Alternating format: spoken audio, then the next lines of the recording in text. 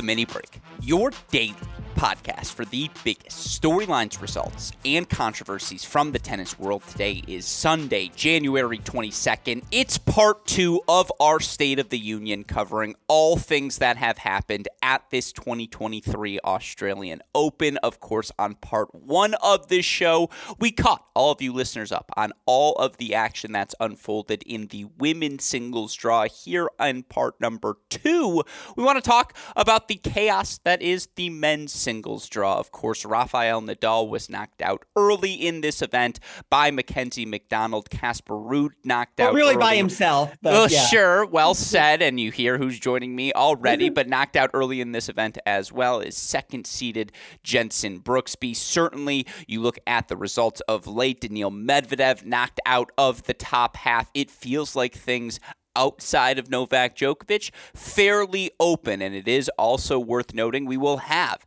a first-time Australian Open finalist guaranteed by the top half of the men's singles draw. With all of that in mind, as you listeners can tell, there are plenty of storylines for us to break down here on today's show. It's why we decided to divide today into a 2-part show. And if we're going to try and break all of that down, you know it always helps me to have some help along the way. Thankfully, I have exactly that, as joining me on today's show is a returning champion here at Cracked Racquets, a man who's writing You Know Best from the websites crackedrackets.com, from Last Word on Tennis, his All About Tennis blog. Of course, he's been writing throughout this 2023 Australian Open for our friends at the Action Network. It's our dear friend David Gertler joining us to break down the Australian Open men's singles draw. David, welcome back to the show. Week 2 is ahead of us. You excited, my friend?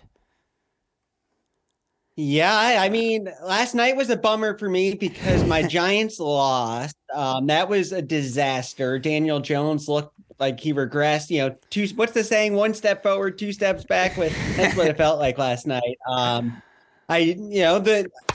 I will say, not to say I told you so, but Iga and Coco losing on the same night was a little poetic justice for me. I can't, of course, right when I start trusting Coco on my Action Network article, I can't ever get her right. The round before, I picked against her. She beat Bernarda Pera in straight sets, and then last night, I was impressed with what I saw. I really thought she was at a high level, but my oversight was that quick court, big hitter just doesn't work with her. And I said, and I'm curious what you think before we get to the men. I am curious because I proposed, I was thinking about it this morning, and I think that her best chance to win a major is on clay, but Iga's best surface is clay, and we know that matchup difficulty. Is it not worrying you a little bit? You know, big hit, the big hitter. Well, this is a fascinating tangent and an excellent tease for why listeners should go check out part 1 of today's Mini Break podcast, where I discuss this very topic with David Kane and Double David Day here on the Mini Break podcast. Love that. I think what we're seeing at this Australian Open, and I'm not sure if it's a rising trend, something we need to note heading into this 2023 season, or whether it is happening in a vacuum. And because all of these players are so fresh, they're capable of playing their best tennis. But what we see in the women's draw is just the absolute optimal conditions and optimal form of some of the premier power tennis players in all of women's tennis. And you know I like to joke about Serena Williams' Power Tennis Country Club. It's a running bit we have here on this show.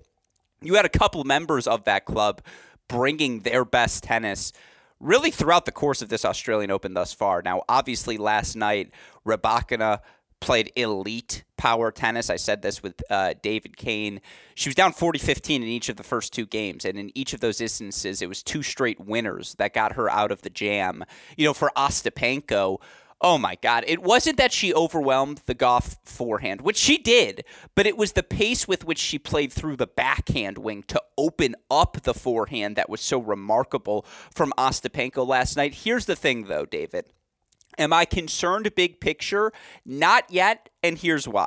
There's about 6 women in all of women's tennis who are potential or current members to Serena Williams Power Tennis Country Club. And you're seeing some of them here this week. You've got, obviously, we mentioned them already. Rybakina, who won the Slam at Wimbledon last year. She's a member of Serena Williams Power Tennis Country Club. Ostapenko, who hasn't made a quarterfinal since 2018. But guess what, folks? The lights are flickering at her house in Serena Williams Power Tennis Country Club. We know what she's capable of. You have Arina Sabalenka, who has been a longtime caddy, has had weekend privileges at the country club, but seems like she might be on the precipice of full-time membership. Caroline Garcia, maybe not elite power tennis, nor Belinda Bencic, but with how early they take the ball, how aggressive they are, they're allowed to golf on weekends as well. It's what about Maddie Keys?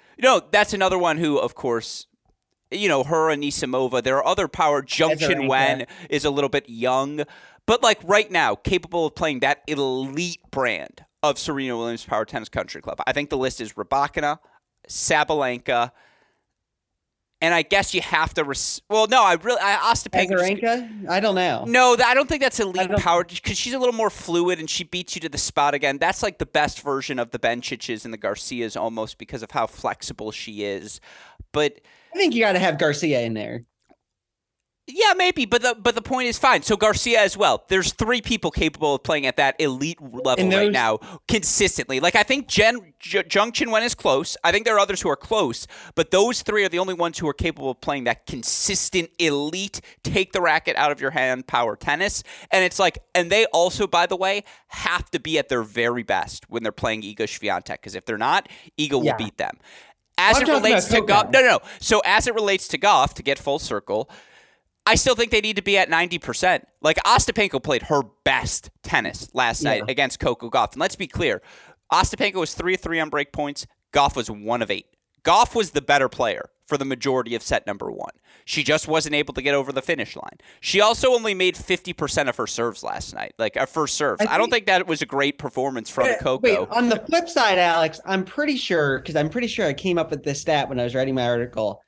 Gauff had saved maybe like 11 to 14 break points on her own serve coming into the tournament. So that's. But I think she's that good of a server. But I think she has become that much better attacking the first. I mean, again, talking about the clutchness. But I think she played Ostapenko pretty evenly last night. Like, again, +1 execution. You look at the stats. Gauff won 41 points, I think, to Ostapenko's 39. It was the extended rallies when Ostapenko was able to get a first strike deep into the backhand corner to open up the Gauff forehand, which she, again, did with elite execution last night. I just think it takes elite power tennis to beat those sorts of players, and there's only really 5 players right now capable of playing that sort of level. Okay. Yeah. So, no, I'm not extraordinarily concerned. Okay. I'll say one more thing, then we can move on to... Please, no. You can say 3 more things. Thank you so much. So what I'm going to say is you talk about those 3 players. And so it's Sabalenka, you said, Rybakina, Ostapenko. Throwing Ostapenko out, Rybakina won Wimbledon, was at the end of Wimbledon. Garcia, who I'm including, won the WTA finals. Swiatek, who isn't in that club, but clearly is on that level of play, won the U.S. Open and the French Open. Sabalenka's been going deep and has been the best player this season. What I'm trying to say is she is going to have to face those type of players in every slam.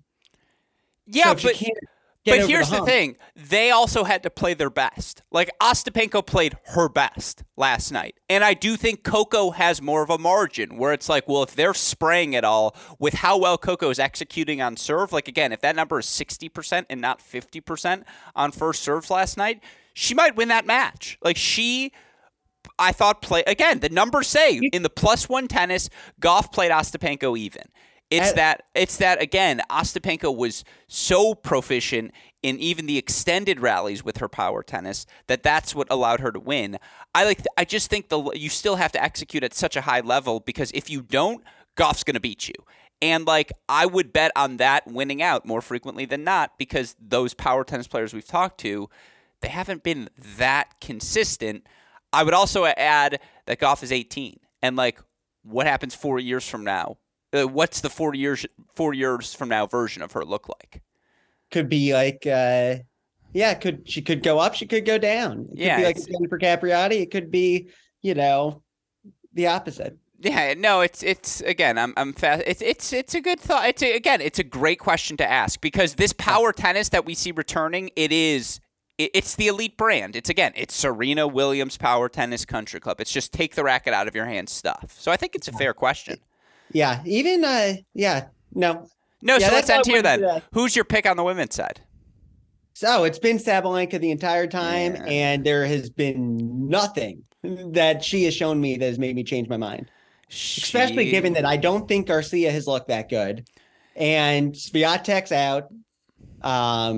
Coco who is out. Not that she would have beat her, but, another top player. It's really going to come down. It could potentially be whether it's... Well, here's the thing. You haven't said the name Jessica Pegula, who's playing on a mission right now. I don't think she has the game to beat Sabalenka in this form. Well, this is, again, it's can Sabalenka sustain? I agree. Eye test-wise, she's been the best player the first month. But you know who's been the second best player? Bencic, who she plays tonight. No, I think Bencic has been just as good. I think Belinda's been. She was so good in Adelaide. She was solid in United Cup. She's been. I didn't think she looked that great against Georgie, to be honest. Did you watch the first set? I watched it. Well, I watched more of the second set. Yeah, well, fair. Look, straight set victory. Anyways, point is, it's going to be a fun second week. There's a lot of good names. Like I said, top half. Well, let me just say this. Swiatek, right? Well, top half of the draw: Rybakina, Pegula, Azarenka, Ostapenko. It's a good story no matter who the finalist there is of that group. And I think it's pretty similar on the women's side, all due respect to Lynette, who might be a little bit of a slower story. But even then, you'd be like, wait, what? Magda Lynette is in a final? How are we not talking about this more? So I think no matter what, it's pretty interesting. I agree with you. I'm taking Sabalenka just because I have eyes, and they say she's been the best. But you always feel dangerous when you actually say that out loud. With that said, let's transition to the men's side of things. And again, it's the first Australian Open since I forget what the year was, where I think 1994 or 1996, where the top two seeds are out. And, I know I was reading it's the first time, or just the second time in the Open era, that the top seeds in both the men's and women's draws have been eliminated before the quarterfinals. But Rafael Nadal out of the event. Casper Ruud out of the event. Casper Ruud, come on a hard court. Still, U.S. Open finalist, 2 seed out of the event. And then also Nadal was out with an injury, and Djokovic is so far ahead of everyone else. Hamstring. Well, so let's get to that, because honestly, that should be the first story. I was going to start with a glass half full thing, but we'll save that for number 2. No, because your inclination there reinforces what was my instinct as well, which is that's the story. So, okay, Nadal's out, Medvedev's out, who at least we've seen win a hard court major before. Dominic Thiem, I suppose, if you want to throw him on that list, fine. He's out. Well, we'll get there. I promise we will get there. But look, Djokovic right now, according to the Tennis Abstract Singles forecast, is a 41.1% favorite to win the event. You're looking, according to our friends at DraftKings, the odds for the Australian Open right now, Novak Djokovic, as he has been from the start, is the favorite to win the title. But it is worth noting, Djokovic started the event minus 115. He was the favorite to win. As of right now, entering the fourth round for the number 4 seed, he's plus 110. His odds have gone down, David, and part of that is a byproduct certainly of how some of the other guys have played. But the reason for that fact is that Novak Djokovic has had a severely wrapped hamstring in each and every match that he's played. And you looked in the match against Grigor. He wins it in straight sets. He was clearly the better player. He was able to dig himself out of corners when he needed to, but you could tell some of the reckless sliding when Djokovic is at his best and his most entertaining. He cut that out. Like, he wasn't messing around. There was no, if I taking the mindset of Novak Djokovic, he saw it as, if I have an opportunity to attack, I'm going to move forward. I'm going to come to the net. I'm going to hit my corners with such precision. And sometimes I like to play around with a 40-15 lead. Not this time. I'm going big first serve, big first forehand to the open court against Dimitrov. It was a locked-in game plan from Djokovic. There was a little hiccup there at the start of the first set, but even when, round number 2, he loses that set 7-6. What's he win the next 2? 0-1 after that. Like, Djokovic has tried, clearly with a purpose, to get on and off the court as quickly as possible. He's dropped a couple of sets, or maybe just the one set, excuse me, on his way to this fourth-round matchup against Alex de Minaur. Yes, just the one set against Cacao, win over Carballes Baena, Enzo, and Dimitrov to get to this de Minaur matchup. And look, Demon's going to make him work. Talk about the first significant physical challenge he will have. And so my question to you, David, though, is with that injury in mind, you do look at the rest of the draw. Nadal's not walking on to the other side of the court. Medvedev's not walking onto the other side of the court. Carlos Alcaraz isn't walking onto the other side of the court. Now, we'll get to the other guys in a second. But on paper, Novak Djokovic, much like at the start, is still the prohibitive favorite. So I ask you, how confident are you in him entering week number 2? So here's the deal, and this might piss some people off, but I don't care. I don't, with the injury concerns with Djokovic and Nadal, but we're talking about Novak now. I usually roll my eyes because we saw what happened a couple of years ago with Taylor Fritz, where he was, in that match where he looked like he was about to, where they were about to roll a coffin on the court. And then all of a sudden he's winning the title. So until he pulls out, I'm going to assume he's healthy enough. Dimitrov is not an easy third round opponent, especially given how the draw in other sections has opened up. And how well Dimitrov was playing. He hadn't dropped a set going into the match. Yeah. Now the Jerry match, I think his grandmother died. And that was a little easier for him in that sense. In the sense that Jerry wasn't focused. He said after the match, I think he said at some point he stopped focusing, which is understandable. But yes, Dimitrov was in good form for sure. And is a tricky player to play. He was a couple points away from making the Australian Open final in 2017 before the, almost ruining the Nadal Federer final that year. I want to say, though, part of the reason why the odds have gone up a little bit, if I had to guess, is also because of the draw, specifically the quarterfinal opponent. Andrei Rublev is playing spectacular. He has not dropped a set yet. Beat Team Rusevori and No, he dropped a set to Rusevori. Oh, he dropped, yeah. But just one set. But carry on. Your point stands. Yeah. I agree. He's played very, very well. That Dan Evans match was some of his best. I don't think he even makes it to the quarterfinals because his opponent is probably one of the least talked about top players in the draw right now, but who is coming on like a freight train, Holger Rune. He hasn't dropped a set. He had to play Cressy in the second round, who is a net rusher, really tough opponent. Ugo Humbert in the third round, who I watched a good bit of that match. Rune's ball striking and his ability to just crush short balls, fantastic. He looked like he might have picked up an injury in the second set, but everything was fine, at least based on what I saw. And if he's healthy, I think he beats Rublev tonight, and I'm very excited for that match. That's a tough draw, though, in the quarterfinals, especially, no offense, if another option for a quarterfinal opponent is Shelton or Wolf. You probably rather one of them than Rune or Rublev in this form. Do you think that's contributed to the odds also going up for him a little bit, just seeing how well they're playing? Well, it's funny. No, I would say no. I would imagine, yes, probably some late money has moved in on other names, and it is interesting you bring up Rune, who at plus 900 has the fourth best odds to win this event, and it's better than Rublev, who's at 22-1 odds. No one's talking about him. Well, and I wanted to talk about him today because he has very quietly had a very good first week of this event. But, again, when I look at the Novak performance against Dimitrov, he made 72% of his first serves, 11 aces, 28 winners against 22 unforced errors, 15 of 20 at the net.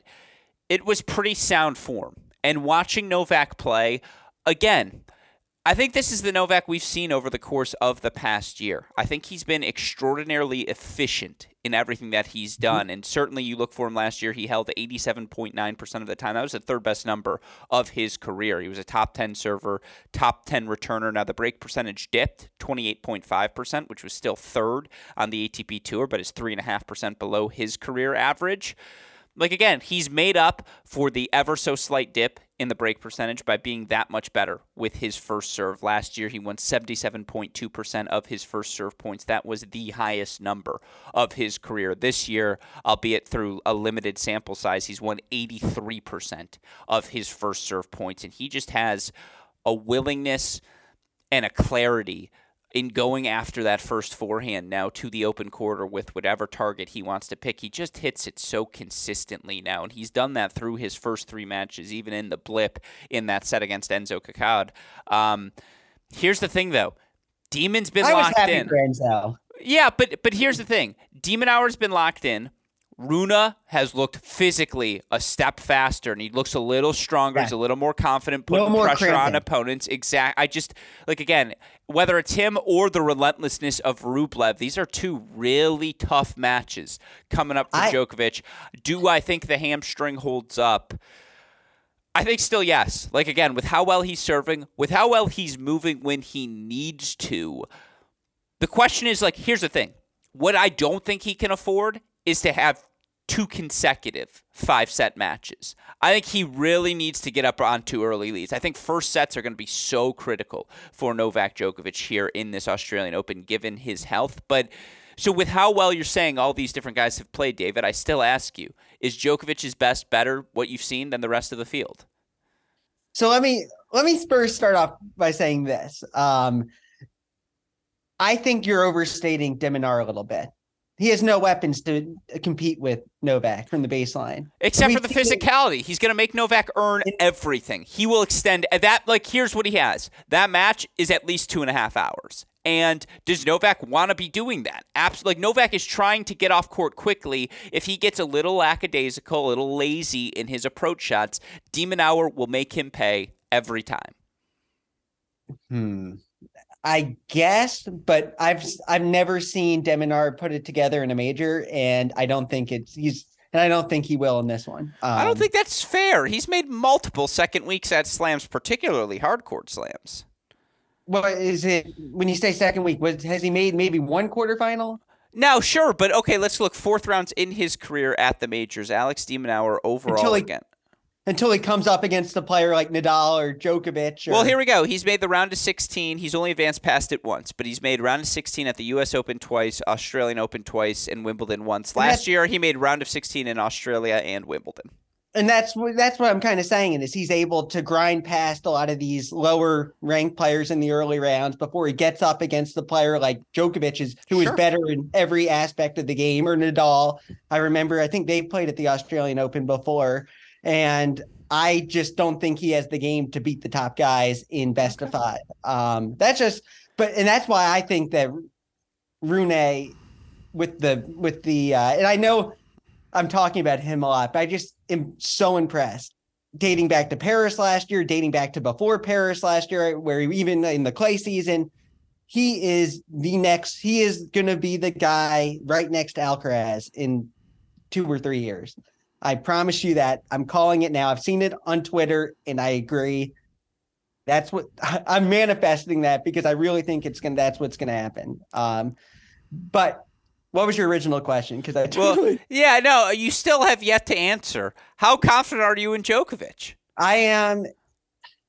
Given what I said before about how unless he pulls out, I'm going to assume he's fine. Okay. I'm very confident. He's so much better than the rest of the field. So all of that Rune fluff was for nothing. You still think Djokovic cruises through all of them? No, I don't think he cruises past Rune. I think he cruises past anyone else. But remember, Rune has already taken a set off Djokovic on a hardcourt slam before. He's going to come in there. I think that will be his toughest test. And if he makes it past, I think he's going to maybe lose 1 set tops to de Minaur. And then if he makes it past Rune, he sails to the title. Interesting. So you're not threatened by any of the guys in the top half of the draw who I want to get to in a second, but I think now unequivocally we have to move next to Holger Rune. And look, obviously Holger won the 2022 Paris Masters title. He beat 4 top 10 players on his way to doing that. He's a top 10 guy in the ATP rankings. He's a top 10 guy according to Tennis Abstract's ELO ratings. You know, the number 9 seed, to your point, has yet to drop a set, wins over Krajinovic, Cressy, and Humbert, yet to play a seed. Obviously, this Rublev match will be his first significant test. Now, he lost a first-round match to Yoshihito Nishioka in Adelaide. Obviously, that turns out to mean very little. You look for Rune. He's been broken 4 times through 9 sets played so far in this event. Has spent a grand total of 6 hours and 19 minutes on court, which is about as much as you could ask for from the 19-year-old, who, by the way, is playing his last slam as a teenager of his career. Here's the thing. I said the names right there. Krajinovic, Cressy, Humbert. He's yet to play a Tier 1 guy. And if you're telling me, like, yes, Holger Rune has looked good beating up on players who are worse than him, I agree with you. I'll also say this. I don't undervalue that, because the hardest thing in tennis is to beat, quote, who you're supposed to beat. And Holger Rune, on a hard court, that's not easy. Cressy net rushing, that's not easy. I just think, but they're simple game plans. Like, again, Holger clearly has the more diverse skill set. He's a better athlete. He's had better results, more confident than every player that he's played thus far. And my thing, he hasn't had, yes, Cressy has some weapons, Humbert has some weapons, Krajinovic has some weapons, but the totality of things they do not come close to the totality of things that Holger can do. Here's the thing, though. Again, over the course of the past 3 months, Holger Rune has been exceptional. You look at just since, again, post-U.S. Open, Sofia final, Stockholm title, Basel final, Paris title, loses first round in Adelaide, but now round of 16 here at the U.S. Open. That is a hell of a 2-month run and a 6-event stretch for Holger Rune. He has been this guy now for 3 months consecutively. What is it that has you what is it that's taken it to the next level even here? So first off, I've been watching Rune since he's been in the town. He's played like 200 matches since August 2020, which is nuts. To watch Rune go from this kid who was cramping up in every match, and I think he's matured as a person too. That's a whole nother conversation.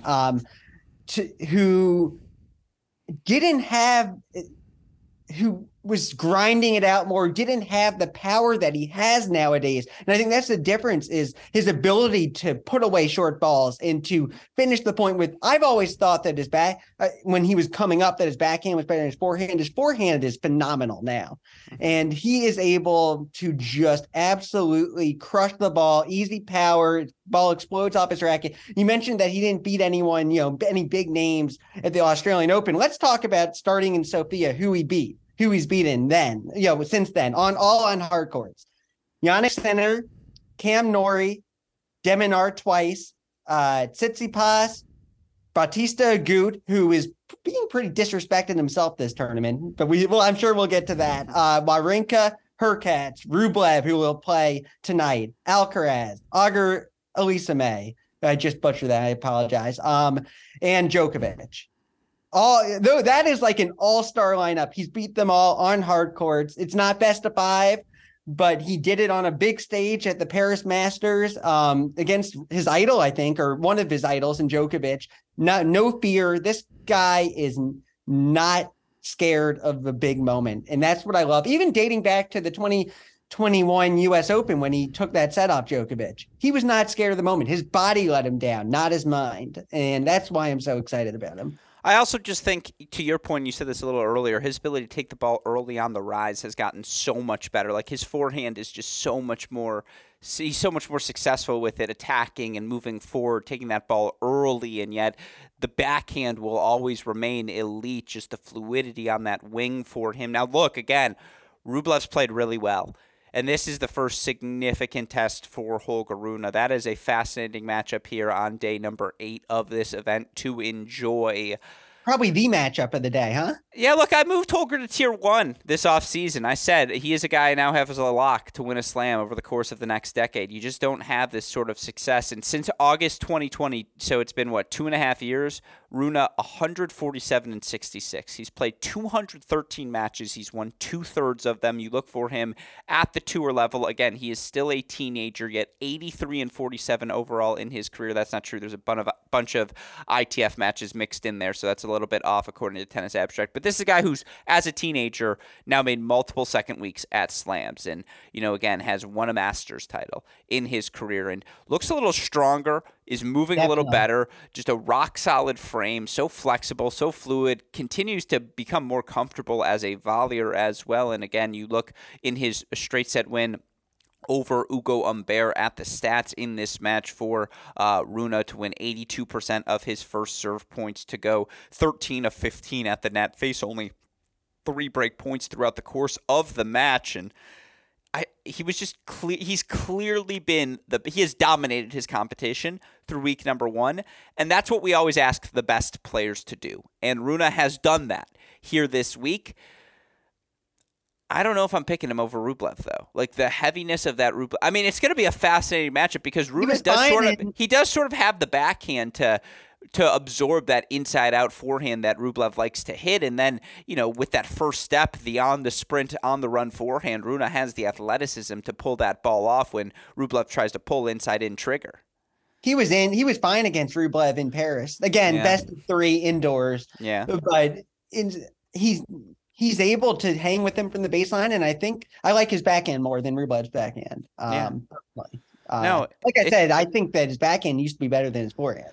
Yeah. And so that said, I do think physically, see, this is where I get worried for Djokovic, because de Minaur, I do think with a home crowd in front of him, he's just going to make that match physically taxing for Djokovic. And then if you face a Rune or a Rublev, 2 guys who are also going to, for Rublev, it's the heaviness of his ball that wears on your legs. For Rune, a guy who's not afraid to play 20, 25 shot rallies and will also put some pressure on you moving forward. Like, Djokovic can't afford to spend 8 hours on court these next 2 matches. He just can't physically with the state of his hamstring. I think he's around 90%. So you're buying into his hamstring maybe more than I am. Well, watching him play, it's an eye test thing. He looks like he's pulling up on balls that typically he never would. And I think eventually that adds up. Did you feel that way when watching him against Fritz a couple years ago? Yes, I was concerned now, but here's the difference. He's not 30 anymore, David. Like, he's 35? And I'm just saying, we've seen it with Nadal. It's harder to recover at 35 than it is even at 31 or 32. And it's just, again, where did this injury come from for Djokovic? Like, the first week warm-up in Adelaide, and he had a week to recover, and yet it's still nagging him. That proves the severity of this. You're not wearing the tape that heavily if you don't have to. Now, again, I still think Djokovic is winning this event. I still think his best is better. But I am a little concerned by these next 2 rounds. That's fair. No, I agree. I agree. All right. I'll take it. I can see where you're coming from, and I can't argue it. Yeah. All right. Well, then, with that in mind, and that's good because I hadn't done a lot of Rune talk because, again, Krajinovic, Cressy, Cressy on a quick court is tough. But 3 unseeded players. The thing about the Cressy match that was so impressive that he broke his serve in every set. Like, that's the impressive thing that Rune did in that match. It's not that he beat Cressy in straights, it's that he didn't have to play a single tiebreak. Now, let me ask you this then. Here's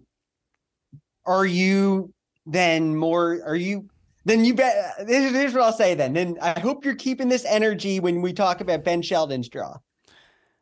Yeah, of course. I mean, that's been weaker, I think. A draw's a draw. Again, yeah. Look, and by the way, you can only play the players that are across the net from you. I don't hold that against Rune. Here's the difference now. We're in the second week of the Slam. And Shelton and Wolf, Rune's not playing Shelton. Rune's not playing Wolf. Now he's playing Andre freaking Rublev. And all I'm saying is that is a different sort of test than Krajinovic, Cressy, or Humbert. And so that's what I'm fascinated to see. And it's the same deal with Djokovic now. It's like, look, Carballes Baena ain't walking through that door. Now, it's a much better version of Carballes Baena? Alex freaking de Minaur in front of a home crowd. And so it's like, and Djokovic lost 3 points in the third set against, right? Which was, it's something crazy. Which is why you back him.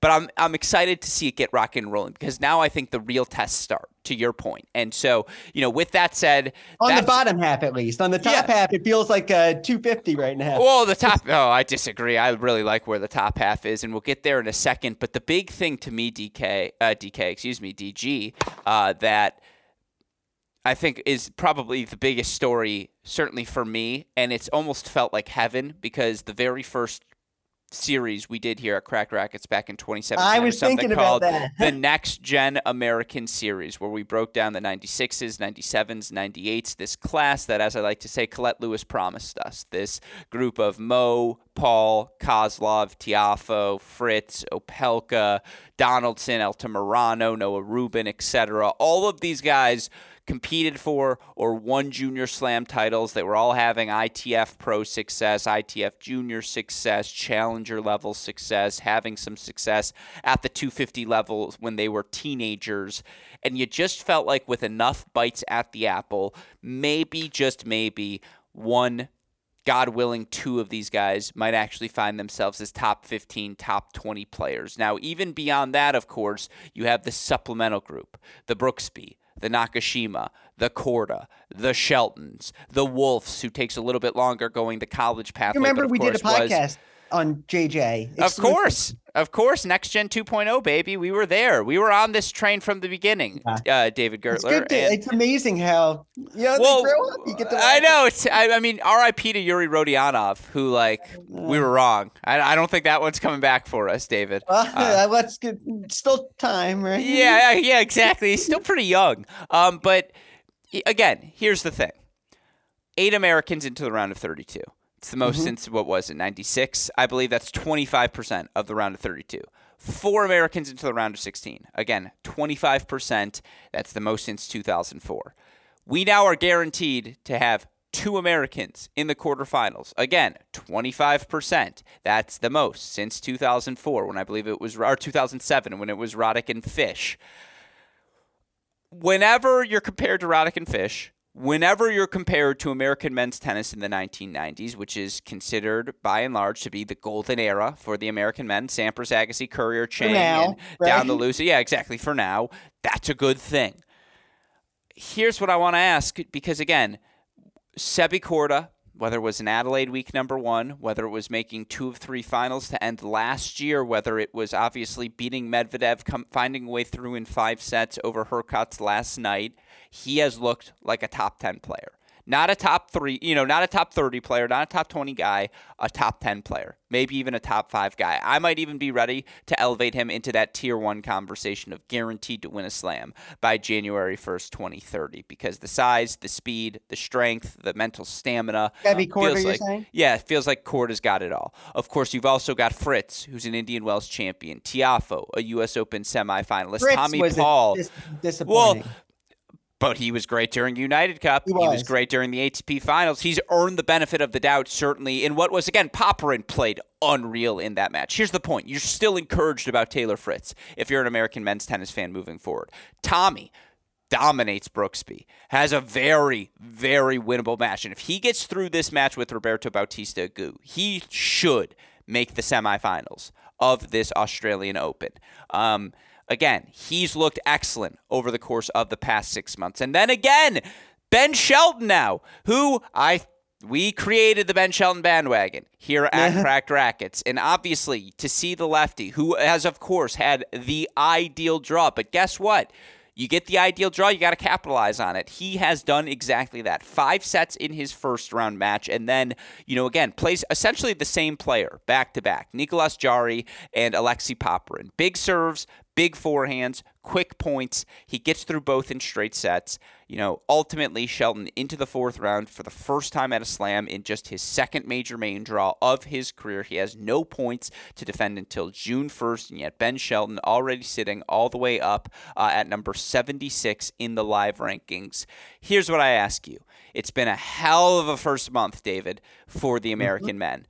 How real is this? Because we hyped it up all off season. We talked about what was possible. Certainly this feels like the best possible manifestation of the version of the things we discussed. How sustainable is this? Does it feel real? Because it kind of does to me.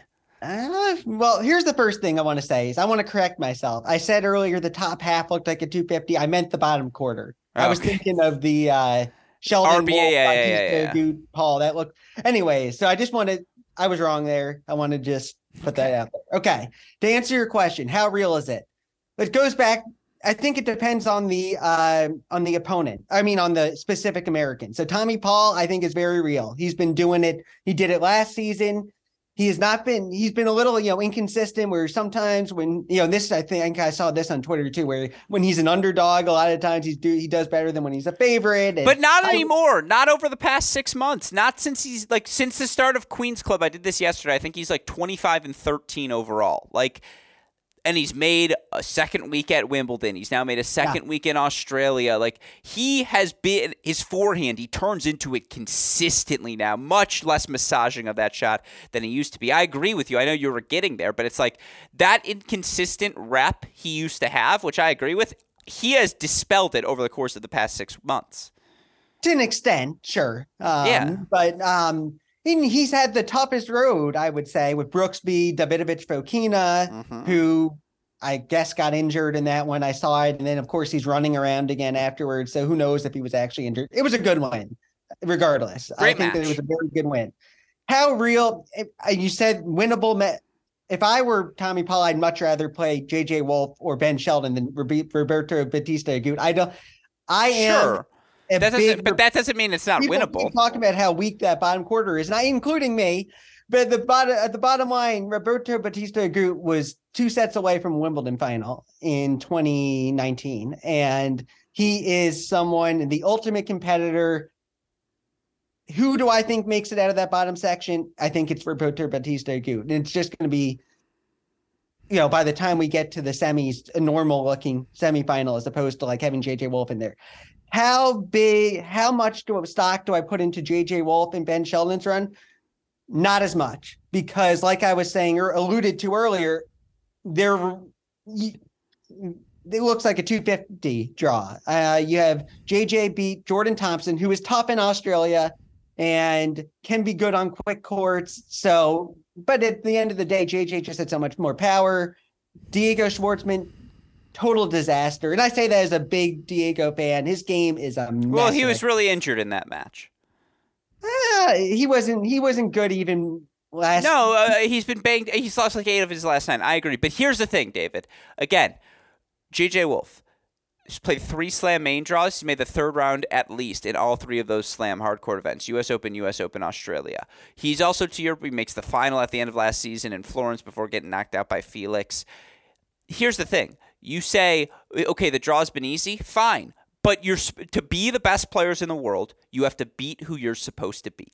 And I think, again, by virtue of who he's beaten, Schwartzman, who's probably a fringe top 50 hardcourt player at this not point. anymore. No, but again, that Michael Moe, who's worked his way inside the top 100. Again, but let's not forget JJ Wolf beat your beloved Roberto Bautista Agut in straight sets at the U.S. Open 4 months ago, and he follows it up by again making another 4th round tier. Now I agree with you, the draw is what it is, but you have to beat who you're supposed to beat, and I think this again proves, and I think right now there are 13 or 14 Americans in the top 100. I think it's 13 of the live rankings. I think JJ Wolf's unequivocally proven he is a top 50 hardcourt player, which just gives you another bite at the apple. And I think Shelton is too. Exactly, which is where I was going to get to next. You beat Jari, you beat Popperin, you beat Zhang. You're just in position. You're beating who you're supposed to beat. You're putting yourself in a position to get a swing at a big guy. And again, we need to see both JJ and Ben Sheldon how they would compete against an Andre Rublev. I have no doubt Ben Sheldon would compete well. They both would. They both compete very well. That's not the issue. I need to see how their games hold up, I should say. Okay. But so let me ask you this. It's the bites at the apple. Look, how many bites at the apple do we have in American men's tennis? Now, I need to see it on clay, certainly, and Ben Sheldon has never played a clay court match in his professional career. I don't think Sheldon's game works on grass. I think it will work better on clay. I could not disagree with you more. His serving and volleying, his serve on a grass court, are you kidding me? I take that back. Actually. Yeah, come on. Because I'm thinking about his variety, too. No, so here's a Sheldon thing, and then I'm going to hand it over to you because I know you wanted to ask me something, but here's a Sheldon take I would throw at you. I think the way to beat Ben right now, and it's very hard to do, I think Popperin did this. I think Jari did this mistakenly. They tried to serve through his backhand. And if I'm a player, I'm playing with pace through his forehand. Because, yeah, if he has time on that forehand wing, it's his most explosive shot. But that backswing is big. The grip's a little funky. I feel like that forehand's more susceptible to breaking down than the backhand, which is just so smooth. And, like, he's so strong through that backhand swing. I don't know why Popperin did the exact same. It's like no one in Popperin's camp popped in the Shelton Jari tape and said, wait, Ben just saw this. Like, let's try something a little different. Yeah, it's almost like Coco Gauff in that way, where that long, back swing, and then and you can rush him from that wing a little bit. What was your question? Well, it's more just again. Did you ask anything? No, it's big picture on this American men's group. Well, and this American men's group. How real is this week? Because Seppi Korda, I think, again, looks like a top 10 guy. Fritz was an ATP Finals semifinalist last year. Tommy's coming up. Francis was amazing at the U.S. Open, and Hatchinoff had to play really well to beat him in what was, I don't think, a disappointing third-round loss. I thought that was just good tennis. Brooksby beats Casper Ruud. Michael Moe has solidified himself in the top 100. Mackey beats Rafa, albeit via injury, but still, it's a good win for Mackey. Michael Moe lost in qualifying too when he got very but he made the most of the lucky loser opportunity. Giron has been a top 70 guy pretty consistently. Like, it's a really good group of Americans. That's a great way to put it. It's a very good group of Americans. It's a deep, good group. Is there any greatness in that group? I don't know about that. I think Ben. So Sheldon you're not there. You're not there with Seppi Korda yet. I want to see Korda, and I think Sheldon go deep in deep. I don't trust Korda mentally yet. How can you say that after he almost flopped away the first set against Medvedev, but didn't? And then last night against Hurkacz comes back. Hurkacz had captured all of the momentum in that third set tiebreak, taking a 3-1 mini break lead. And then all of the sudden, Korda starts approaching the net more consistently. The backhand pass he hits on match point, like the forehand on the run pass he hits to get the mini break back. Sebastian Korda I say it's Alex Zverev with a better brain. Like, it's like if you were to make a player in a lab 6'4", 6'5". Bias there with again, Korda is so fluid. He's so strong. His ground strokes are so clean from a technical standpoint, and he's also a good volleyer. Like, who in that fifth set just became so much more willing. And he had match point on Djokovic week 1 in Adelaide. Like, he was right there. Now, if you want to say you want to see more until you put him in tier 1, I won't knock you for that. I might be jumping the gun a bit, but I see it. Like, I'm all in. That's our tier. I think we have two. I'm still.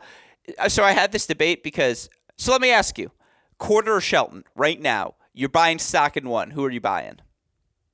I was going to ask you earlier. My question was Sheldon or Wolf, but I'm going to say my answer would be Shelton because he's just bigger. I like Sheldon's variety more too. He can just do more things. I agree. But Sheldon or Korda, I think that's Korda the question we should be having. Like, I think Korda, Fritz, and I'd say the group of, in terms of ceilings, who has the highest ceiling? I think the group of Korda, Sheldon, and Fritz have the highest ceiling out of all the Americans. And would you rank them in that order specifically? I would rank Fritz first. I would rank Korda second. I'd rank Sheldon third. I would go Korda 1, Shelton 2. No. Fritz's backhand is spectacular. Fritz might be the best hitter of a tennis ball on the ATP Tour. Like, again, physically, he's gotten better. He will never be the best mover.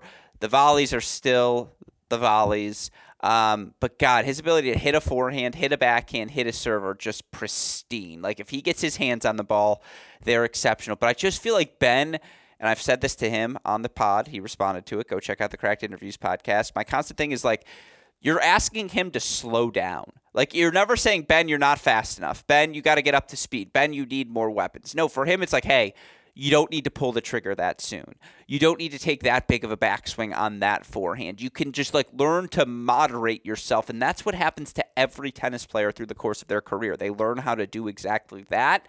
I have no question about Ben's gifts. It's just about him learning to apply them at the right moments, and that's where it's like, I think because of the sort of athlete he is, because of how explosive he can be, he has a degree of explosion that Taylor will never have. Now, Sebi's the best of both worlds. Sebi has Ben's size and explosiveness, maybe not explosiveness, but size and strength, as well as plenty good enough speed, and Fritz's technique and ability to actually strike a tennis ball. I think Korda's the best of both worlds. Do you think, though, that Fritz is more, I like Fritz's rally tolerance a little better. Fritz is really good at tennis. They're all in you're right. That's the tier. That's tier one. Korda, I think, sometimes goes through too many spells of, hit or miss. I don't think he's done that for a couple of months. And again, this is a guy we've seen make a second week at the French Open too. He's won a title on clay. He moves well on that surface. He beat Alcaraz there last year. I think he can do it on all surfaces in a way. I'm still not sure Fritz's movement can consistently on clay. We've never seen Ben play a clay court match. You know what? I'm going quarter one. I'll go quarter one. No, I'm going Shelton 2, Fritz 3, just because I got to be me, right? I've planted my flag in the Shelton corner. But I do think that's the argument American men's tennis fans should be having. So let me ask you this. Do you consider any of those three tier one slam winning capable talents? Right now or in the future? No, moving forward. Do any of them have the potential in your mind to reach tier number one? They don't have to be right now, but in the future. See, I picked Fritz in the semis and to go to the semis this thing, disappointed. And so I would say that's a tough question. That's why I asked. I don't, if you have a gun to my head, do any of them win a major? I say there's one major between the three of them. I'll take it. Yeah. I don't know which one and I don't know where. And by the way, that puts us full circle. That's the extra bites at the apple. There are now multiple bites for the Americans because there are multiple guys. I forgot to say Nakashima, who's obviously looked exceptional. Brooksby just beat not Ruud. Recently. No, to end last year. Are you kidding me? Wimbledon on? French Open on. He made the third round of every slam from the French Open. I'm talking about recently. Oh, 2023. Yeah, fine. Yeah. He lost to Mackey first round, and it was a really fun 5-set match. And he lost in the first round of Adelaide. No, so it's a slow start, but I'm not selling my stock on that's what I meant. I didn't mean Yeah. So to that extent, you're absolutely correct. But gets back to full circle here on this American men conversation. It's just this group is real. It's not with all due respect to this name, Robbie Ginepri. Robbie Ginepri was never going to sniff the top 10. I guess Isner and Query and Sock to some extent all did for a little bit because they had their individual moments, but those weren't guys who you felt like were going to be unequivocal top 8 guys at every major they played, at every event they played for the course of multiple years in their career. In singles, at least. Yeah. First time. And Kudlas and the Johnsons of the world. And, obviously Tim Smyczek popped in the top 100 for a little bit. All these guys I miss him. Who have had some success, but I used to like watching Tim in the challenge. Yeah, I just think this group, there are a bunch of top 25 guys. They're all just gonna be in the mix, and I think we should now hold them to the standard of, hey, at least one of them should be making round number 4 in every event. We should see them in second. If we're going to say that they're all there, then that should be the expectation for all of them individually. Then, as opposed to, if you're going to call them top 25 guys, then the expectation should be making each one of them their expectation should be making the 4th round, right? We can't say, just one of that's kind of, you see what I'm saying? No, yeah, that's what I'm saying is you're right. It should be the over under now. It should always be over 1.5. We should get 2 of these guys in the round of 16 because we should find a world where it's one of the original next geners, Fritz, Opelka, Tiafoe, Paul, and one of the new group, Brooksby, Korda, Nakashima, and then one of the extracurriculars, whether it be an Isner, a Mackey, a Giron, whoever it is in the moment. Between all those groups of American men out there right now, you feel like and Shelton, I didn't say his name, you feel like we should get 2 into the second week of every slam now, which is a huge step forward because for the past 10 years, we'd be lucky to get 1. Yeah, it's just for me, when I just look at who's winning slams? I just, I maybe trust a guy Yuri Hecka more than any of the ones that we. No, then Korda, you bite. No. But maybe miscellaneous or your Sheldons or Wolves of the world, not the top 3, not the 3 Yeah. Well, that's the difference is we now have a top 3. I guess there it is. It's One of maybe Fritz. Sheldon. Don't you think one of Fritz and Korda should always be in the quarterfinals now? Maybe it's a top two. Maybe because when I think about it, like in terms No, of Sheldon, we're projecting. We're definitely doing some projection right, there. yeah. But still. But Lehecka's been really talk about a tough draw. I want to get to him in a second because we've got two other categories I want to get to, and Yuri is one of them, along with Karen Hachinov. And again, I'm not going to keep you for too much longer here, and we're going to make some predictions before we end this show. But let's move next to the guy who I think becomes the unequivocal top contender at the top of the draw, a guy who is now plus 300 to win this event, the second favorite. Hold on, Alex. We never even mentioned Brooksby beating, or we never even talked at all about Brooksby beating Rude. What do you think about that? Well, I talked about it, certainly on the Mini Break podcast earlier this week. It was a great, like Casper said, you could tell Casper wasn't playing well all throughout the course of the month. And when you're not playing well, the thing that's maybe the biggest pain in the derriere would be to play someone like Brooksby, who's just going to put a million balls in play, who was so good at getting Rude stretched on that backhand wing over and over again. And then whenever he offered Casper a look at a forehand, fine, but you're going to be on the full sprint when you're hitting it. Brooksby played a great match, but then Tommy stepped up, as I thought he would, as it was like no. Like, if this is an American pecking order match, I'm going to be disciplined enough and I'm going to beat you. And I thought that was a mental victory as much as it was a physical victory for Tommy, how locked in he was from the start. But I mentioned Brooksby in all the conversation. Again, Brooksby's an unequivocal top 50 hardcourt player right now. Brooksby, despite going 12-11 in first matches last year at events, finished the year inside the top 50, which just was like a solidifying season after what was that miraculous 2021. So, yeah, I'm feeling pretty good about Brooksby, too. What did you think about the match? I thought that, God, Rude just looked so frustrated, and he lost patience at times from the ground just because Brooksby was getting everything back. I think someone mentioned on Twitter the fact that Brooksby isn't the fastest guy, but if he gets his racket, I can't remember who said this. It was a great point. I think it was me. Oh, was it you? Yeah, when he gets his hands on the ball? Yeah, that was me. Yeah, I thought that was a great point, Alex. And I also think that his anticipation, where he just kind of understands patterns and knows where the ball is going, I think he's going to be a guy that's in the third round to quarterfinals in like multiple slams a year, but we'll never see him at the end, and we'll rarely see him lose like in the first round to your Jordan Thompsons of the world. Yeah.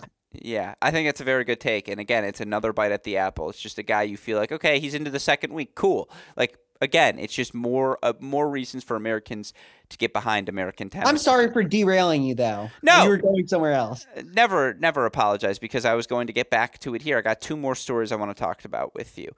Top half of the draw. The match we have yet to talk about buried the lead here, but what was a thrilling, really high-level 5-set match between Stefanos Tsitsipas and Jannik Sinner. Tsitsipas ultimately the 5-set victory. You look for Stefanos now into another quarterfinal here in Australia. He's the only guy in the top half of the draw who has made a major final before. Of course, you look for Tsitsipas ultimately earns a 6-4, 6-4, 3-6, 4-6, 6-3 win over Sinner.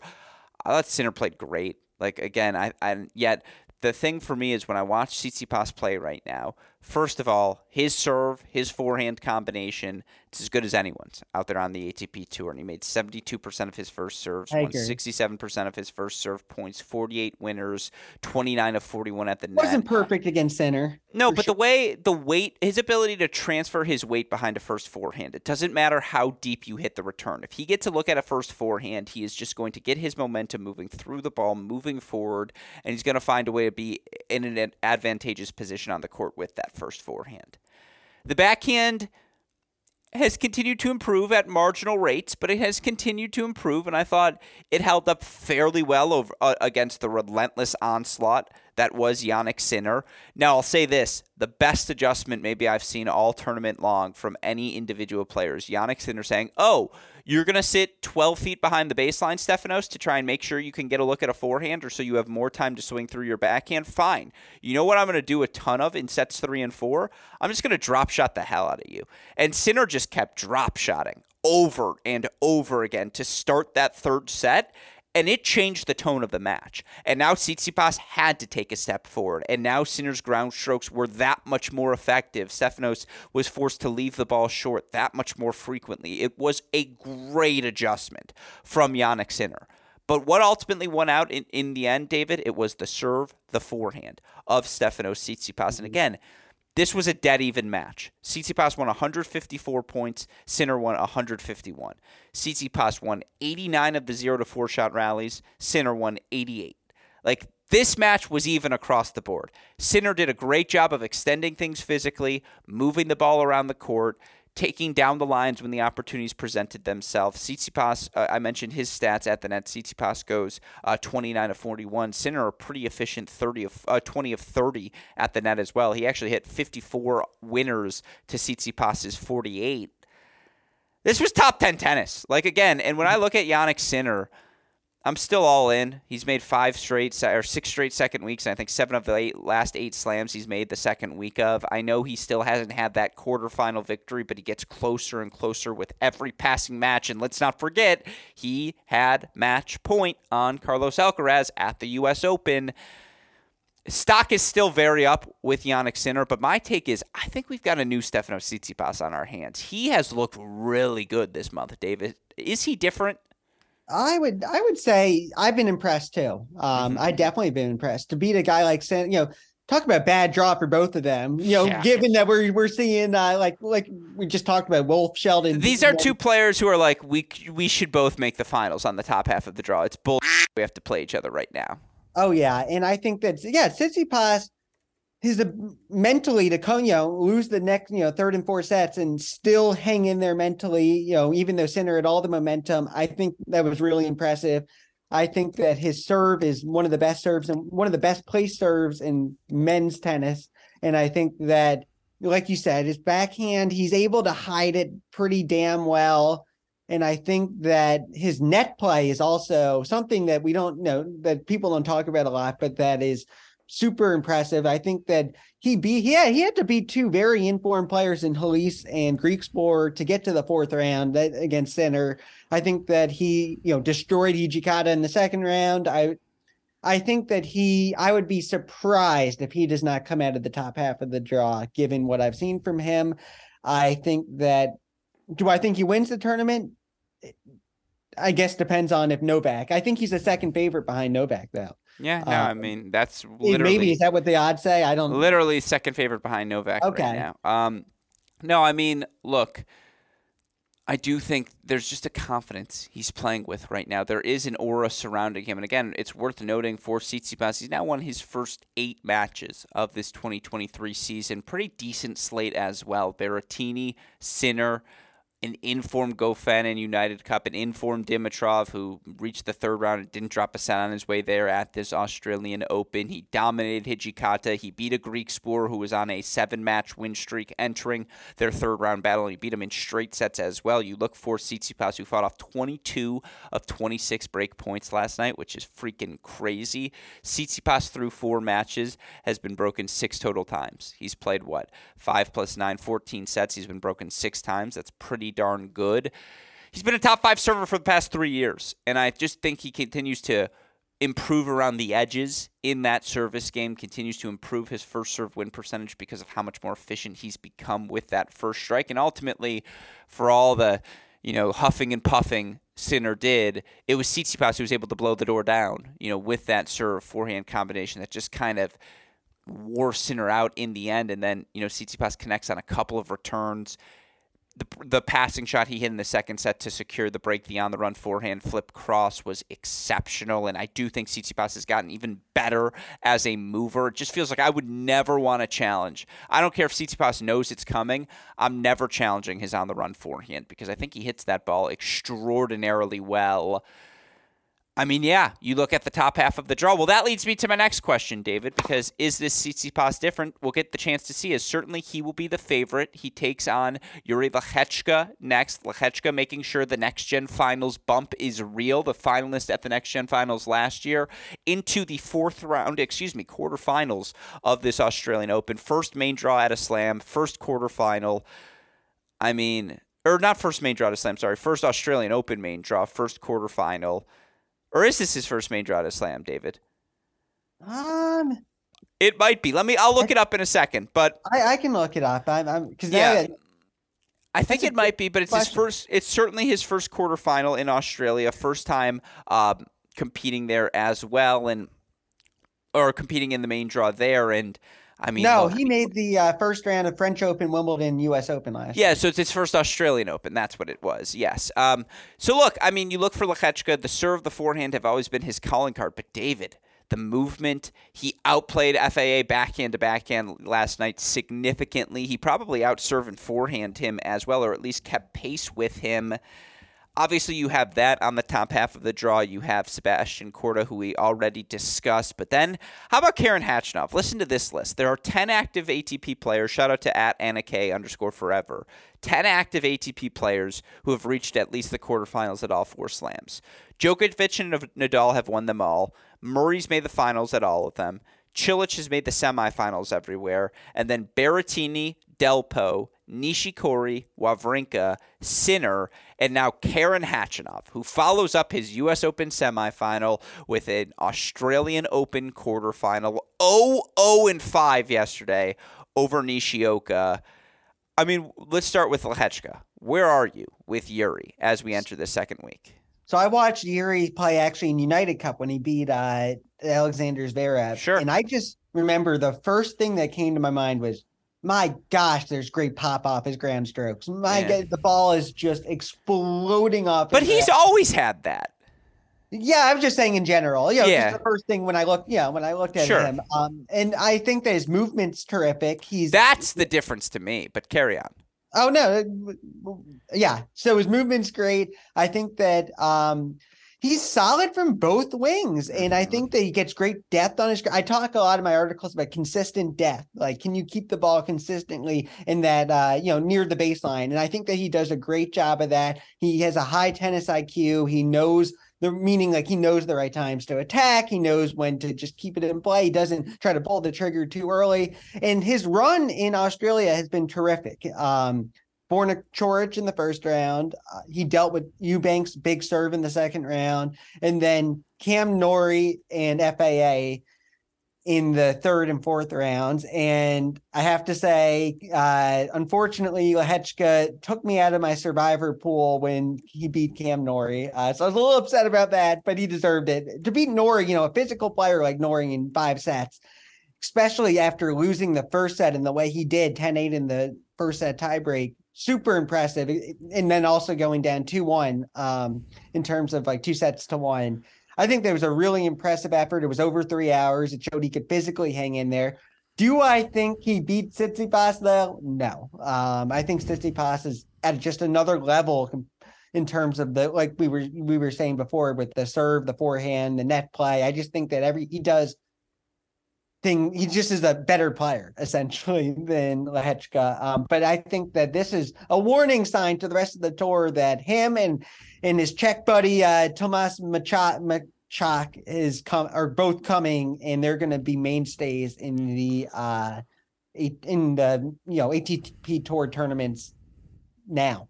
Yeah, now he's got serious. Again, the serve, the forehand are top 50 quality. If he continues to move like this in this newfound fluidity in his backhand wing, he's confident moving forward. Again, he out-executed Felix yesterday. That was remarkably impressive. What about Khachanov? 26 years old, turns 27 this year, has now made the quarters of every slam that he's played, has been a top 25 guy now for 5 consecutive years, which, by the way, is not easy to do. Now, he hasn't won a title, since Paris. Only 2 finals, Olympics, and I think Adelaide since then. U.S. Open semifinalist last year, now a quarterfinalist here to kick things off in Australia. You look for him in the live rankings. Khachanov back up to number 17 with this run. I mean, again, takes on a Sebi Korda coming off of a 5-set thriller against Hubie Hurkacz. How much does the 22-year-old American have left in the tank after the big mental drain that is Medvedev, the 5-set taxation of the Hurkacz match? Tsitsipas with his weapons, could he overwhelm that backhand? Certainly there's a possibility there. If he plays Lechechka, he'll be the heavy favorite certainly to reach the finals. Where are you with Khachanov? Do you still have any stock left? Well, when this happened, the draw, sure. Yeah. I think he can make the final. I would not be shocked if he beat Korda and Steph. I think Steph probably makes it, but would it shock me? I think the thing about Kachanov is in that Paris Masters tournament where he beat Djokovic, what stood out to me then was the serve and the forehand, and the just his ability to take the ball early and just he was crushing the ball that tournament. And he overwhelmed his opponent with pace. Here's the thing about Kachanov though, is he is pretty damn consistent too, where he can extend rallies, he can play that physical brand of tennis. And I think that he balances it very well. Kind of what I was talking about with Lehechka, that when he can play power tennis, but he can also just roll balls back. I think he had like a ridiculously long rally against Kubler, and do you remember that was making the rounds on social media on Set Point. Do you know what I'm talking about? Oh, the 70-shot rally? Yeah. So he can play yeah. those type of points too. He's not always trying to end the points early. I think that he's a pro's pro. He's a pro's pro. He's going to always, give his best effort. I think he's going to always beat, or not always, but often beat the players that he's supposed to beat, which we were talking about earlier, which is how he's gone deep in so many different events. There was a moment in that Ruud Kachanov match at the U.S. Open last year. I think Kachanov took the third set, right? Mm-hmm. And I said to myself, he might come back and do this and make a Grand Slam final, which didn't happen. But at the same time, I think that he is not going to be scared of this moment. I know he's a slight underdog to Korda right now, but I think he probably beats Sebi. No, not probably. I think it's better than the odds indicate. Well, as of right now, you look, according to our friends at DraftKings, to reach the final out of the top half, or to win the quarter. Well, I suppose we're almost there. To reach the final, interesting. They don't have any of the top half guys. Oh, no, they do. They have Tsitsipas as the favorite to come out of the top half, then Korda, then Khachanov, and then in a distant fourth, is Yuri Lehechka. Look, Khachanov, we've always said on paper, 6'6", big serve, big forehand, fluid backhand, is always ready to play 4+ hours of tennis. This is another window for him. There's no way he looks at the draw and sees any of these guys and are afraid. Like, again, he beat Korda in that 5-set thriller they played at Wimbledon a couple of years ago, or maybe it was last season, but I think it was 2 years ago. It was 2 years ago, yeah. Correct. Yeah, because Khachanov couldn't have played last year's Wimbledon. I remember that match. Look, he's playing good tennis. He played well against Tiafoe, and he followed it up well against Nishioka. You're right, it was a tough one for Sebi. This could be the moment we look back and we're like, oh yeah, Sebi Korda, this was his breakout moment and he's a top 10 guy for the rest of his career. That narrative is definitely on the table. But Tsitsipas, I think he is a little different right now. Khachanov is playing with such confidence that we just haven't seen in months. And with all that said, before I let you go, David, let's make some predictions. Let's just get to it. Finalist, champion. Who you got? Give me your predictions for how it all breaks down. Actually, semifinalist, finals, champion. Okay. So I'm just going to go straight down the draw. Okay. Yep. So Khachanov, Tsitsipas,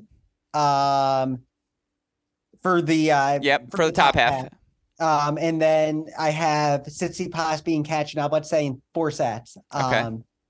Just because I just think that Steph, like he's improving, and I think that the backhand, like you said, becoming a little more solid. Khachanov won't be able to attack that wing quite as easily maybe he would 2 years ago. And I just really think that Tsitsipas, his serve is low key one of the best serves in the men's game. And I just trust his power game a little more than Kachanov's. Bottom half, Rune, I think, plays Djokovic. I love. I've talked up Rune nonstop, so but at the same time, I'm gonna have Djokovic beat Rune in 5 sets. Okay. And then on the bottom, I'm gonna have Sheldon play RBA, and I'm gonna have RBA win. So I think the semifinals is gonna be a repeat. I talked about RBA playing in the Wimbledon semifinals in 2019 when he played Novak Djokovic and he lost in 4 sets. And I think that it's the exact same result here where Djokovic will beat RBA in 4 sets. So it'll be Djokovic, Tsitsipas in the finals. And I think Djokovic wins in 4 sets. All right. There it is. David What do you Gertler. think? I've been on the Korda bandwagon so hard this month. Khachanov is a tough. Does he get 2 days off? I believe the match is scheduled. I thought it was. Is it tomorrow? I thought it was tomorrow. And it might be. The whole Australian Open scheduling. Yeah, I don't remember if it's 2 days off after round 4 of the quarterfinals. If it's 2 days off after this, I'd take Korda. I think it's only 1, though. I think you're right. So I'm going to go. I'll go Khachanov versus Tsitsipas. So you think Khachanov wins too? Yeah, and I think Tsitsipas gets to the final. I agree with you. I think it's a Tsitsipas-Djokovic final. I think Djokovic is going to play Tommy in the end. I think Tommy's just on a different level right now, and physically he's just going to be ready for this RBA challenge. It's not that dissimilar from the Brooksby battle in facing RBA, and so I think he's ready for this. I like RBA's weapons more than Brooksby. No, it's fair. I agree with you, but I just like Tommy in this match. But I think Djokovic gets through, and I think Djokovic ultimately captures. Now, Slam. Who do you have winning, Rublev-Rune? I'll go Rublev just to disagree with you, but I think it's going to be a really good match. I think it'll be a 5-set thriller. I take the over more than anything else. Let me ask you this, because I mentioned before how I think that it's going to be Alcaraz and Rune at the top of the men's game. Do you agree or disagree with that? 2 years or 3 years from now. No, because all the next gen guys are still the original next gen guys are still going to be pretty young. So I still think they're 3 years from now, Casper Ruud's going to be like 26. Zverev's going to be like 29, and Medvedev's going to be 30. Like they're all still going to be in the mix. Yeah. I think Sinner needs to be in the top of that conversation. Sinner, yes, I agree. I think Felix like Sinner more than. Yeah, I think Felix needs to be up there too, personally. I like Sinner as much as I like Alcaraz, but that's just a me thing.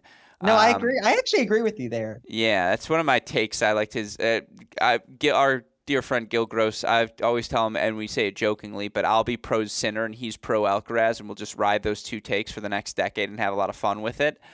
I feel pretty confident in it, but there's a lot. They're all really good. Like I elevated Rune to tier 1 after last year. I think you made a great point, and because I think Sinner will be right next to Rune and Alcaraz, and it'll be interesting. I think Sinner. I think in the next 2 years, Sinner will win a major. Yeah, I don't know which one. Do you think 2? Do you agree with that? No, I always say by January 1st, 2030. That's my definition of tier 1. Is he will win one this decade. I'm still not sure when and where. Okay. But with all that said, David Gertler, speaking of when and where can we expect to read you next? So I probably the Action Network. I have a piece on Sabalenka, my mind's on Sabalenka because I'm excited to see her match against Bencic tonight. I have a match on Pegula is playing Azarenka. So I will break that down. A little preview. I like Jess's chances. And I am also going to talk about, I have an article out on Rybakina. I pronounced it right. Ostapenko. I remember I called her Rybakina once and you were not having that. I know it's Rybakina. She's playing Ostapenko in the quarterfinals. That's the tennis. I fear for the tennis balls. I think that Rybakina, right now I'm leaning her to make the final in the top half, like I said before, over Pegula, but that will be an interesting semifinal if it happens. Essentially what I'm trying to say, and I know I'm being long-winded, I'm going to have articles on both of those matches out.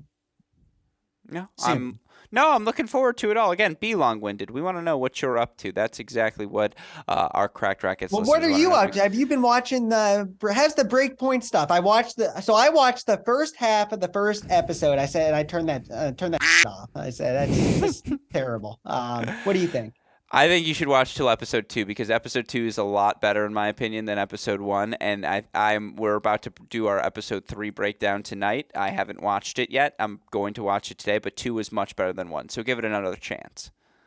Okay, that would be my suggestion to you. But again, The real thing you should be watching, David, is Michigan tennis. We're a tennis school now. We beat Tennessee 4-1, although they just lost to Wake Forest 4-3. Unbelievable start to the Tennessee and Oklahoma season. So, unbelievable. How about, speaking of college tennis, how about Diana Schneider? She's going.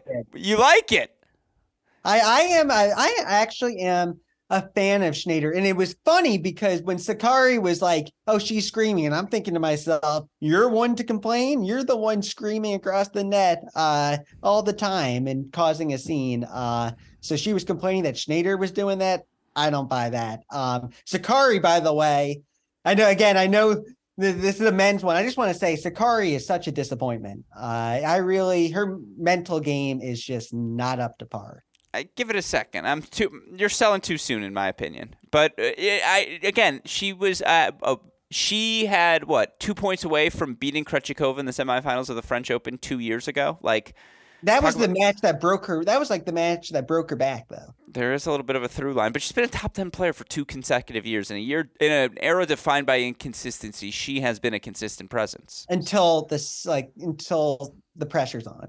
Well, we'll agree to disagree. Think about the Radicka when she should have won that U.S. Open 2021. And then she laid a massive egg, and maybe that was the match that broke. Okay, but she beat Schneider. Yeah, but then I'm just thinking about the Zhu match too. There was no reason that Zhu should have beat her, and she looked visibly tight in the Schneider match as well. Visible. These are all fair points. Pulling up on the forehand, but okay, I know. I was gonna say I don't mean to be rude. We've opened the Pandora's box, I'm afraid. So with all that said, for the fantastic David Gertler, our Cracked Racquets contributor extraordinaire, who is always a pleasure to have on the show, for our fantastic super producer Daniel Westhoff, who as always has a job to do day in, day out, making everything possible. And from our dear friends at Tennis Point, remember tennis-point.com, the promo code is CR15. From each of them and all of us here at both Cracked Racquets and the Tennis Channel Podcast Network, I'm your host, Alex Gruskin. David, what do we tell our listeners? That's the break. And we will see you all tomorrow. Thank you as always, David. Thank you so much. And thank Daniel too. I know he worked so hard to pull this off.